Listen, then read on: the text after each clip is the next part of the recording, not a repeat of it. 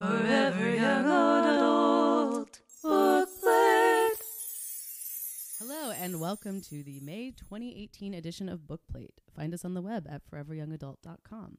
Join a book club chapter in your area or start your own by visiting us online and clicking on the book club link at the top of the page. Don't forget to check out our monthly themed wallpaper created by graphics goddess Mandy C, which is always featured at the top of the page. And now for introductions. I am Annie, your apprentice sound engineer and podcast editor, proud member, and perpetual cheerleader of the San Francisco chapter of Forever Young Adult. I'm Britt, also from SFFYA. And I'm Amanda, and I'm the third member of the San Francisco chapter of Forever Young Adult. Are either of you writing for the website right now? Not right now. I did a series of Supernatural recaps through 8 seasons, and then I quit because they won't stop doing Supernatural. And I just couldn't face it anymore. I was writing like book reviews for a while, but the school year, I just couldn't keep up with both. So now that it's summer, maybe I'll try to catch up on some of the reviews. Well, that is to say, we love Forever Young Adult and do the most for them that we can. And now for our amuse-bouche. For those that don't know or are just turning in, we discuss our books like a meal, and we start off with the amuse-bouche. Humans have colonized the solar system as gods in the form of a new master class, intent on reinforcing a division of labor based on color. Ostensibly, each color has been forcibly evolved to physically embody the best traits for their position in the workforce. The story starts with the lowest of colors, a red, who lives in the mines of Mars, toiling to make the surface livable for humans. After a small celebration that breaks one of the many rules of the class system, Darrow's wife is killed, which leads him on a journey of discovery onto the surface and into a body of a master class member. He becomes a gold in order to take down the system from within. This is the first in a series by Pierce Brown. Anything I missed? I had a really hard time writing that. It's like a complicated premise. It's really complicated. All right, so for our other cover takes where we ask our significant others or friends or family or strangers what they think the book is about by just looking at the cover, my other Jamal said, some type of new beginning Phoenix type thing. And then I tried to get him to say more, and he would not. He was like, I'm going with Phoenix type thing. I was like, okay. Sorry, I'm looking up the cover because there's a quote on the cover, and Garrett read oh, here it is. It says, oh, wait, that's a different quote. The one that I showed him had a quote that says, crap, I can't find it. It was something like Hunger Games meets Game of Thrones, probably. Yeah, something like that. And so he looked at the quote and he said, so it's probably a book that pits many children against each other for the fight of their lives. But without having read that, he would have looked at the cover and said, I would have thought it was about a phoenix named Red who has risen again. So Sweet. I like that the Phoenix name is Red. My husband, Philip, refused to participate in the game because there's a movie series called Red Riding that's a noir film series, and it is exactly the same cover. Really? It is exactly the same cover. It is the red wing against the background, and so he's just like, well, I would just assume it's a ripoff of those movies. Oh, here's the quote. Ender, Katniss, and now Darrow. So that's why he was like, children fighting to the death. Okay. Yeah. Oh my God. I actually liked the dark, it's very graphic. There's no people and it's like somewhat simple in that way. And I liked that aspect of it. And it's definitely, it carries throughout the series. The rest of the books have the same type of cover. And so I liked that. I'm not pro people on books. I'm, but that's just why I like graphic covers. So I liked it. But now that I know that, I'm like, because I think, well, we don't have to get fully into this, but apparently I read the full series because I love to torture myself I couldn't even with make it through this misogyny one. and extreme violence against women. And at the end, I read the author's note, and he thanked Terry Brooks, who sort of Shannara Terry Brooks. So who apparently became a friend, was a mentor, and became a friend. And I saw something on Twitter about how awful a person Terry Brooks apparently is and has been for many years. And I was like, oh, that makes sense that these guys would be friends. Wow. So not saying that Pierce Brown is a terrible person, but he does love to throw in that just like violent misogyny as everyday food for the people and characters in his story. It just, really is his way of standing in, of actually having character development. He's like, I know, let's think of a world in the future, but let's make sexism still like an enormous thing and actually regress it like a couple hundred years. That's definitely space travel and also marrying off girls at 14. It totally goes together. I had so many problems with this book. I couldn't get through it. Well, you couldn't get through it. You didn't finish it. I didn't. I I did looked not up either. a couple summaries and I was still super confused because it gets complicated. But It gets really complicated. I couldn't do it. I gave up on like the 5th rape. I was like, no, not for me. Yeah, no, it's so intense. It is. I mean, I can talk about why I didn't, but I'm also, like I said, a self-torturer of, especially when it comes to science fiction, of like male science fiction authors. I like force myself to read them so that I can speak poorly about them. But, That's legit. our appetizers for this book are rations. And my topic that I'm bringing up is subsets of humans, which is basically eugenics. Mhm. So that's like one of the premises of this book. He thinks eugenics is actually a thing, except that humans accelerated it with surgery and technological modifications. And so my main issue with this is that I was like, how are we supposed to believe the races are different, but that they could create one with surgery? Like, is it... I couldn't figure out like what the premise was. Like, did we make them through surgery and technology, or did people actually divide out based on their skills?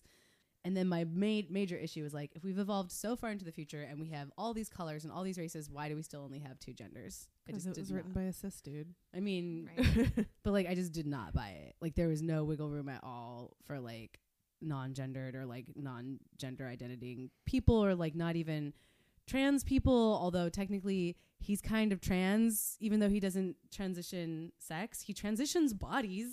Like, He's transracial. he's He's Rachel Dolezal. oh my god! I did not even put that together.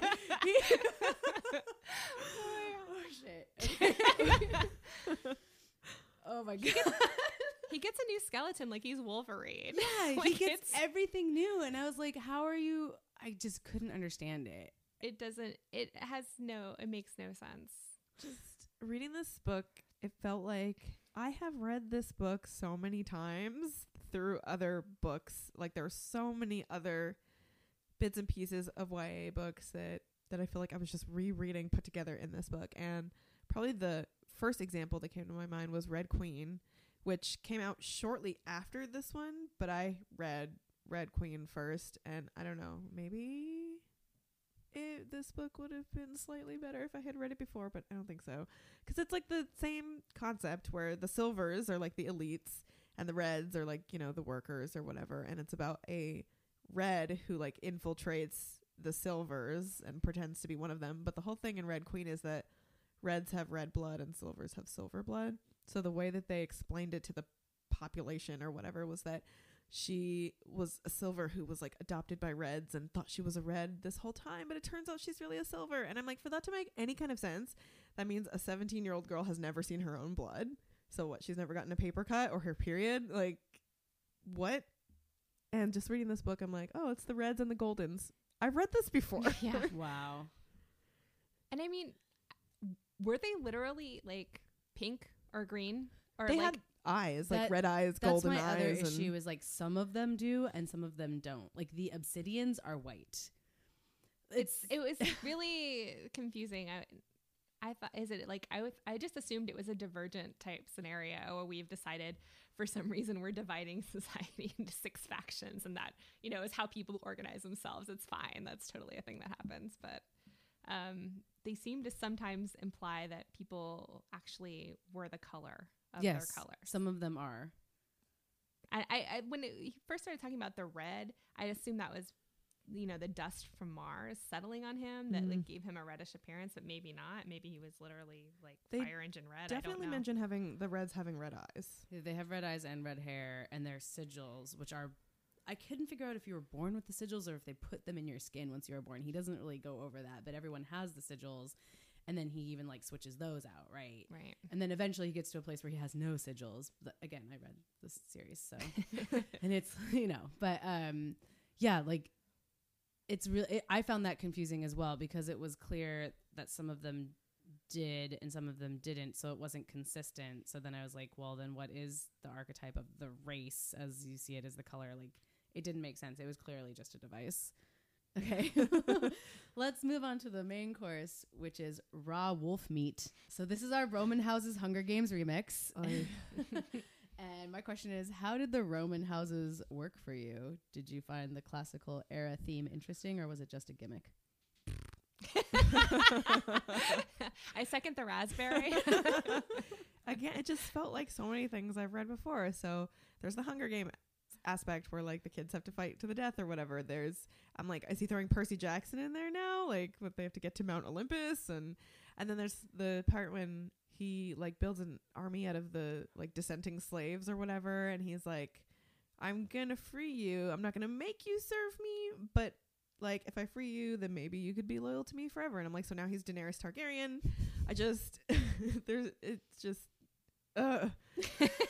I can't find anything original in this book. Yeah, I thought the houses were super cheesy. Again, in my science fiction, I want future looking. I went forward concept. I want things that I haven't thought of before. And now we're just going to go and dust off the Romans, because we moved past the Romans. So why is it the Romans are appealing to you in a way that you would bring them into the future? Why any other civilization is not up for that? Why is it the Romans? And I didn't feel there was a satisfactory explanation of that. I agree. There's really not a satisfactory explanation about like how the Golds are the ones who went off planet and then colonized the world and then came back and destroyed Earth. You know, there's not. But apparently he's coming out with a book that will explain that. It's like, oh, well, if we just wanted to read 7 books deep, then we'll finally get his logic. I think that's totally a good investment of my time. oh man, I unfortunately probably will read it. I don't know. I'm like, you can torture yourself and report back. No, it's really so. I like when someone brings it up, it's like, that's a good book. I'm like, well, let me tell you all the ways it's not. I mean, that's why I read the Twilight series, to be honest. I was like, let me actually read it so I can like say, no, I've read it and I can still tell you that it sucked. Right. And one thing that's interesting to me with this, if we're going to focus on the Romans, and again, this goes in with the misogyny of it, and they have this competition and they're constantly raping their female enemies, but not their male enemies. But Romans had like homosexual relationships like built into their society. So why is that not focused on? I can't remember if, well, did you get past? I got to about 55%. Okay. So then it turns out that the guy who was doing that is another red. Oh, Titus. Yeah, he was also a red masquerading as a gold. Okay. So, I mean, I think that the rationale is like he was doing it to just like wreak havoc on the golds. But of course, he was picking females to wreak havoc on. There are gold males who have homosexual relationships. The rampant misogyny for me, like not only in the clear violence against women, but also in all of their little jabs to each other. They're basically like making fun of each other at least as if they're homosexuals, but then there's also homosexuals relationships, or as if they're women, like they're feminizing them, like, oh, might as well go put your panties on or something. There's like there's the one about the part about our legs are wide when they're looking at the battle plane. They're like, our legs are wide open. We'll like maybe put a chastity belt on it. And I was like, wait, are you Rome or are you Middle Ages or like what? Right. Where are your metaphors coming from, dude? Like, yeah, why would you? And they're constantly insulting the prostitute class. Yes, and even the main character himself says, "Well, these women are not innocent and they're not pure." And he takes a savior complex with the girl in the cutter's office. Yeah. And this one I've decided to save. It's so gross. Yeah. I mean, that comes us back to burn him, but yeah, that tone is set even from the beginning with like the marriageable age for boys is 16 and for girls is 14, and I'm just like, ew. And he is constantly referring to like Io as like a little girl. She's a little girl. Oh, little Io. But then like when she takes him to that like dome that has like the grass and the trees and the butterflies, he's like, and I'm a man and I made love to my wife. And I was just like, I can't. And why isn't the book about Io? They make a big deal of saying she's that the catalyst that kicks off like well, I know that a woman has to die for a man to have a heroic journey. That's just the way that stories work. But I did find myself wondering why they went so hard in the beginning to say why it couldn't be her. that she was just a dreamer and that she could not do action when I thought clearly she was doing action, you know. It just seemed odd. Yeah, I was thinking that too. Like, why can't she be the Mockingjay? Like, why does she have to set up for him to do it? Because she's the one who wants to do it and has like the passion and like wants to, you know, overthrow this chains of society or whatever, but she does it so that he can do it. I don't know. And he doesn't even want to do it, like, at first. So he's always like the reluctant superstar. Like, he never gets to a point where like he's happy about what he's doing. Oh, he's a stallion though. They called him a stallion 3 times in one chapter. gross. He could not be more Ayn Randian. Like, like he is the Uber man. Like, it's just. I do think that the way he described, if you are into battles, I think the way that he described the battles and like that part is well done. I'm not like, blood is not really my thing. I do like strategy. I think that's what kept me reading, is like the way he had Darrow's character strategize about how to win is thinking outside of the box. And that's why eventually he like keeps, you know, that's why eventually he can succeed, because he's not trapped in this like game that they've set up for him. I actually thought he was going to play the whole Hunger Games situation out, and they don't. He like, at the end, he basically overthrows the whole gaming system and then moves on to like, in the story, he moves on to the next part to like overthrow the next piece of the government or of the next piece of the system and the next piece of the system. But he's always playing games. You know, he's never really like, it's always an uncomfortable situation. He's never happy. I don't think he probably ever will be happy, you know, which is not much consolation considering how violent this book is, and how like it isn't that, it isn't new concepts about things, and it's really awful tropes, and at times like extremely racist tropes as well. That's like the what I was whole gonna bring up. Obsidian part and other pieces there. But what kept me interested was the thought process around how to get to the next part. And it was one of the first books where I like hadn't guessed the ending. I appreciated that I did not see coming what happened. And every book I've read in the series has been that. That said, everything about it is still just like skin creepingly awful.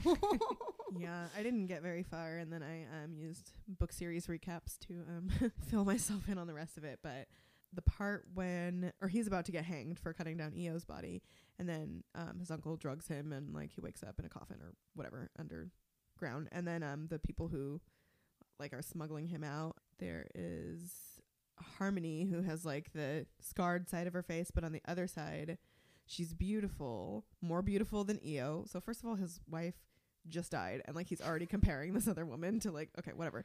And then he describes her as pale as milk. And then on the very next page, then there's Ralph, who's remarkably ugly, dark face, like a hatchet. I'm like, huh, okay. So that's still a thing where Yeah. like white and pale is seen as beautiful and dark is seen as like creepy and ugly. So yeah, no, no. I haven't really recommended this book to anybody. I just thought I was done reading this book. I had to spend my entire childhood reading this book and having to overlook these things in order to have any hint of Mars in my life. But I think we have other options now.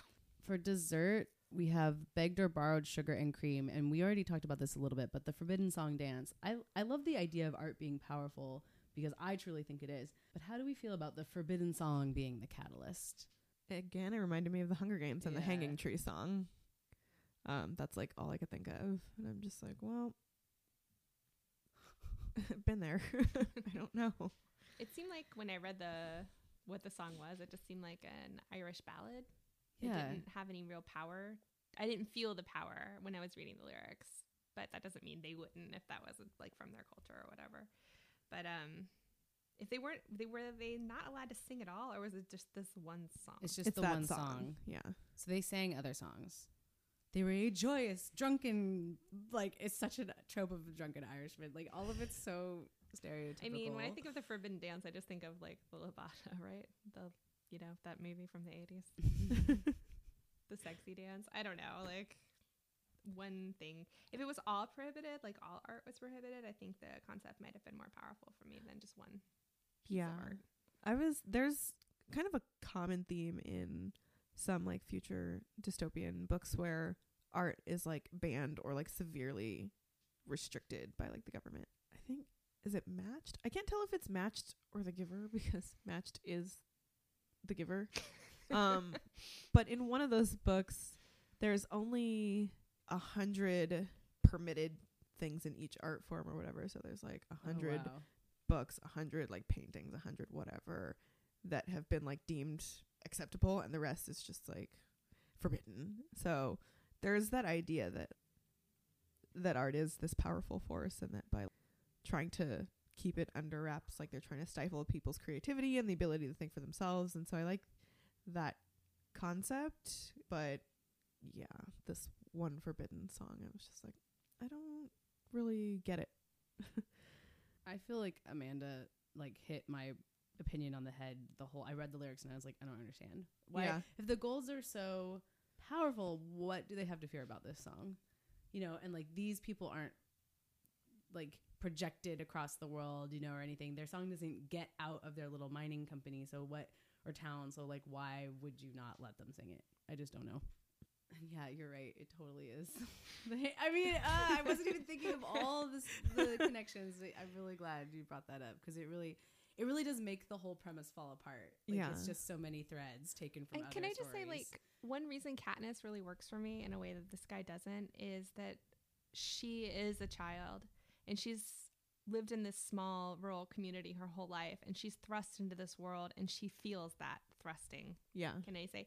And Darrow doesn't. He was given smart juice or something at this facility, and now he's a master strategist. I mean, he's a yokel who's never met anybody. He's never gone anywhere. He's never done anything. But like the moment after his first test, he's already being like, well, this is what they're testing us for, and this is how it will play into the next one. And he's never unsure. So it's like hard to connect with him as a character. Yeah. That's a good point. He's never unsure. It's true. I mean, he says kind of like what will happen, but he never hesitates to take the step. That does make it hard to connect with somebody, because then like you either have to like truly see the world through their eyes and feel the things that he feels, and like I just can't, you know, from the way he's written. I think that's a good point. There's another YA book that I read that I feel like this one has a similar concept. So in this book, the Reds are told that they're like, you know, terraforming the planet or whatever and making it livable for humans or whatever, but it's been livable for a while and they're just keeping them as slaves. And have either of you read Across the Universe by Beth Revis? Yes. So it's a trilogy, so spoilers. It's fine. I read the first one years ago. Okay. But they're on this spaceship and they're supposed to be going to this new planet to like set it up, and each generation like on this ship is told like, we're gonna be there soon, maybe not in your lifetime but in your kid's lifetime, and it keeps like cycling over and over. And it turns out that they reached the planet a long ass time ago, but there's some like scary monster down on the planet, so they don't want to land, so they're just telling the people on the ship that like we're almost there, and then kind of just wanting people to live out their lives like on the ship, thinking that they're gonna be there soon when they got there like a zillion years ago. So I'm like, read this before too.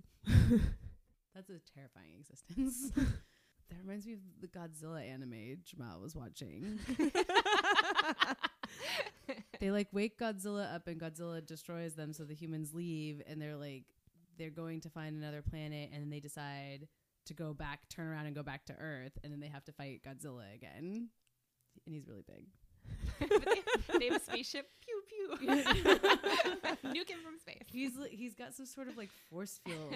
I don't know. That's funny. Yeah, this book was not my jam. Yeah, no. No. And I heard book club really didn't like it either, right? I only know one person I've talked to who really liked it, and it was a boy. So I mean, clearly, when we talk about books for boys, books for girls, I mean, I really don't like that shit. Clearly, this is a book for boys who are into misogyny. yeah.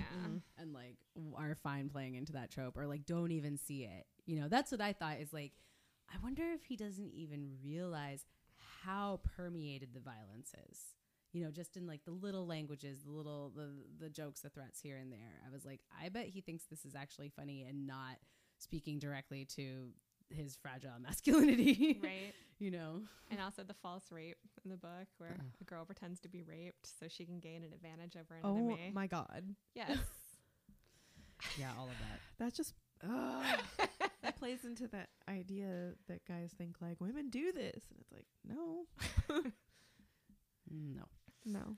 Okay, so the drinks are distilled fungus liquor, which is what the Reds get drunk off of. Yum. I try it. I have plots within plots. And I said this earlier, but this is one of the only books I've read recently where I didn't see the plot twist in advance. And besides everything else, I appreciated that. I read the wiki, but what plot twist are you talking about? The one where, like, he, instead of fulfilling the game with the houses, he attacks Mount Olympus and takes the proctors down to the point where, like, the outside people have to intervene. He takes the game down. So how does he then proceed in the next step to society? So the next book, he chooses to align himself with the current governor of Mars's family, who's actually like the father of both the girl that he likes, Mustang, and the guy who eats people. They're siblings. And so he aligns himself with that house as a way to like keep his enemy close. Yeah. And he wants to make him like the greatest. That house has been diminished because the house that they're fighting with has like killed most of their people, which is why the twins were kept separate. Anyway, blah, blah, blah. So he goes to the next school, which is to learn how to fight with spaceships.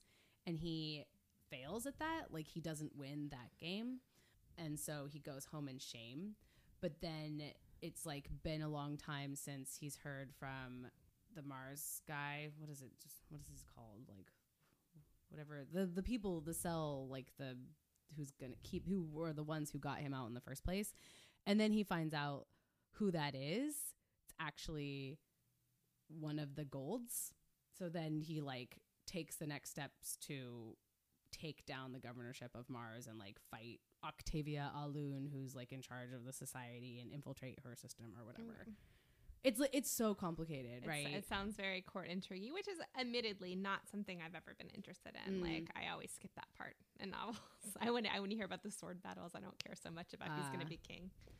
The strategy stuff I like, and like that's what Mustang's part is, right? Like, she's the strategist, and then I do like that he keeps making friends of people of different colors, and like they all show that they're not a stereotype, but then the way that they show they're not a stereotype is also a stereotype in like a different way.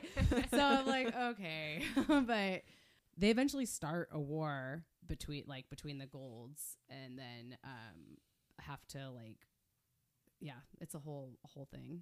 But it's interesting because then it like the battle keeps expanding, right? Like, it was the school, then it becomes Mars or the moon, then it becomes the whole universe, and now everybody's at war, but there's never like the violence never stops, so no one ever gets to chill and just like have some juice, you know? Their Smart juice. jetpacks. Yeah. They're cool like boots or whatever. Grab boots. Yeah, grab boots. Okay, sorry. Usually in futuristic books, when they come up with kind of like slang or whatever that sounds stupid, but it's like a mark of, you know, this time, I'm usually okay with that because I'm like, okay, we wouldn't, you know, language evolves or whatever. But bloody damn, really? Like, that just got on my nerves. Oh, this bloody damn thing and that bloody damn. I'm like, so you're just okay. It's just two words you're putting together. Yeah, it's not a new whatever. It just bothered me. A lot of things bothered me. Yeah, I mean, Dune, it was not. But, like, he was trying. You couldn't read this book and not be bothered, I think. I also think that's kind of the intention, right? Like, he's trying to make it as like severely violent and shocking as possible, you know. The torture and violence only gets worse. Like, he just one-ups himself, and I'm like, okay, well, now we got people like with missing hands and like living in boxes for a year and like all this stuff. It's like, ugh. Anyway, that's not the part that I liked. I kept wanting to give him the benefit of the doubt and like, okay, are you gonna get outside of your boxes? But he never does. So, all right. Well, thanks for listening. We're gonna wish you delicious books. Delicious books. Only delicious reading. Until next time. Bye.